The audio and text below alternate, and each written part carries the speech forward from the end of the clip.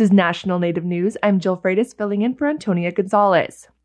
The Institute of American Indian Arts and NIKE have joined forces to open opportunities for Indigenous students. This summer, 2 students were chosen to intern for the company in an unprecedented collaboration between the college and the company.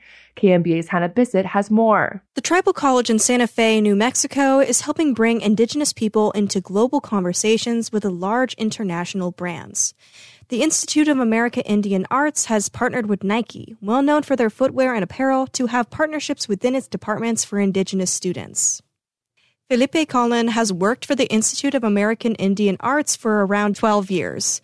He has worked to bring commercial opportunities to the college for students who bring their Indigenous perspectives into more global conversations in large companies and vice versa. We oftentimes represent a perspective that is becoming increasingly relevant to contemporary existence. We bring our values, we bring our understandings of the world into an industry who can really grow from that. The Institute of American Indian Arts is one of 36 tribal colleges nationwide.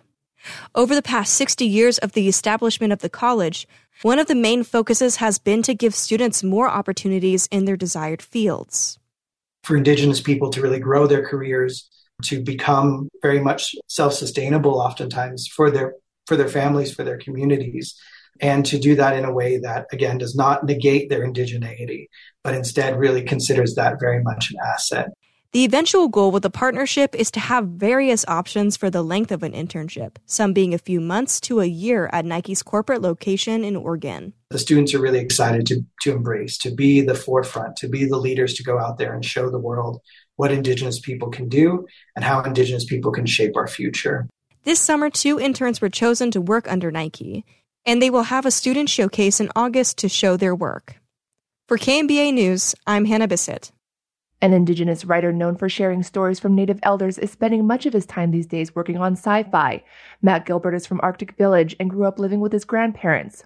Gilbert was always very driven, even at a younger age, attending schools in the Native village of Fort Nelson.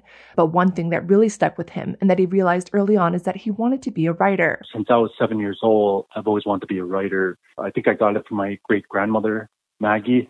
She was the last Gwich'in storyteller. Gilbert would graduate in 2005 from the University of Alaska Fairbanks, majoring in English literature.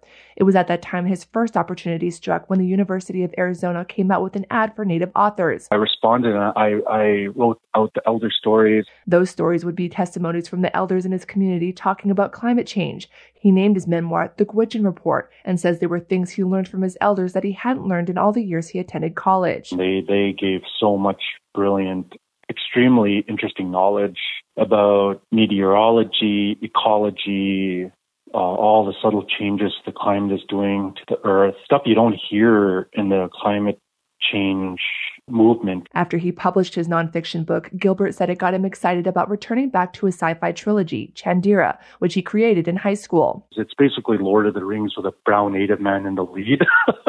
He's Gwich'in. They're coming back from like a planet, like mining planet. This is like interstellar age where, you know, all of the Milky Way is like colonized and lived on by humans. And it's like The Expanse. If anyone saw The Expanse. I hope I'm not getting in trouble by naming all these shows and stuff. I don't want any copyright. Gilbert is spending a majority of his time these days working on his sci-fi trilogy.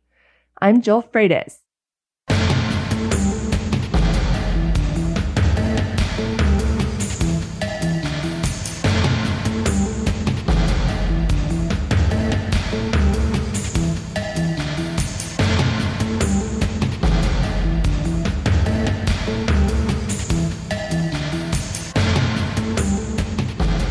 National Native News is produced by Koahnic Broadcast Corporation with funding by the Corporation for Public Broadcasting.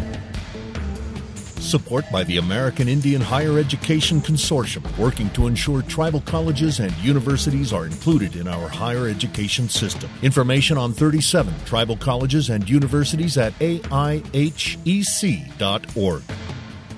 The second annual Nakota Lawrence Youth Hoop Dance Championship comes to Santa Fe's Museum of Indian Arts and Culture August 5th and 6th. Registration for native hoop dancers up to 26 years old open through August 3rd at lightningboyfoundation.com, who support this show.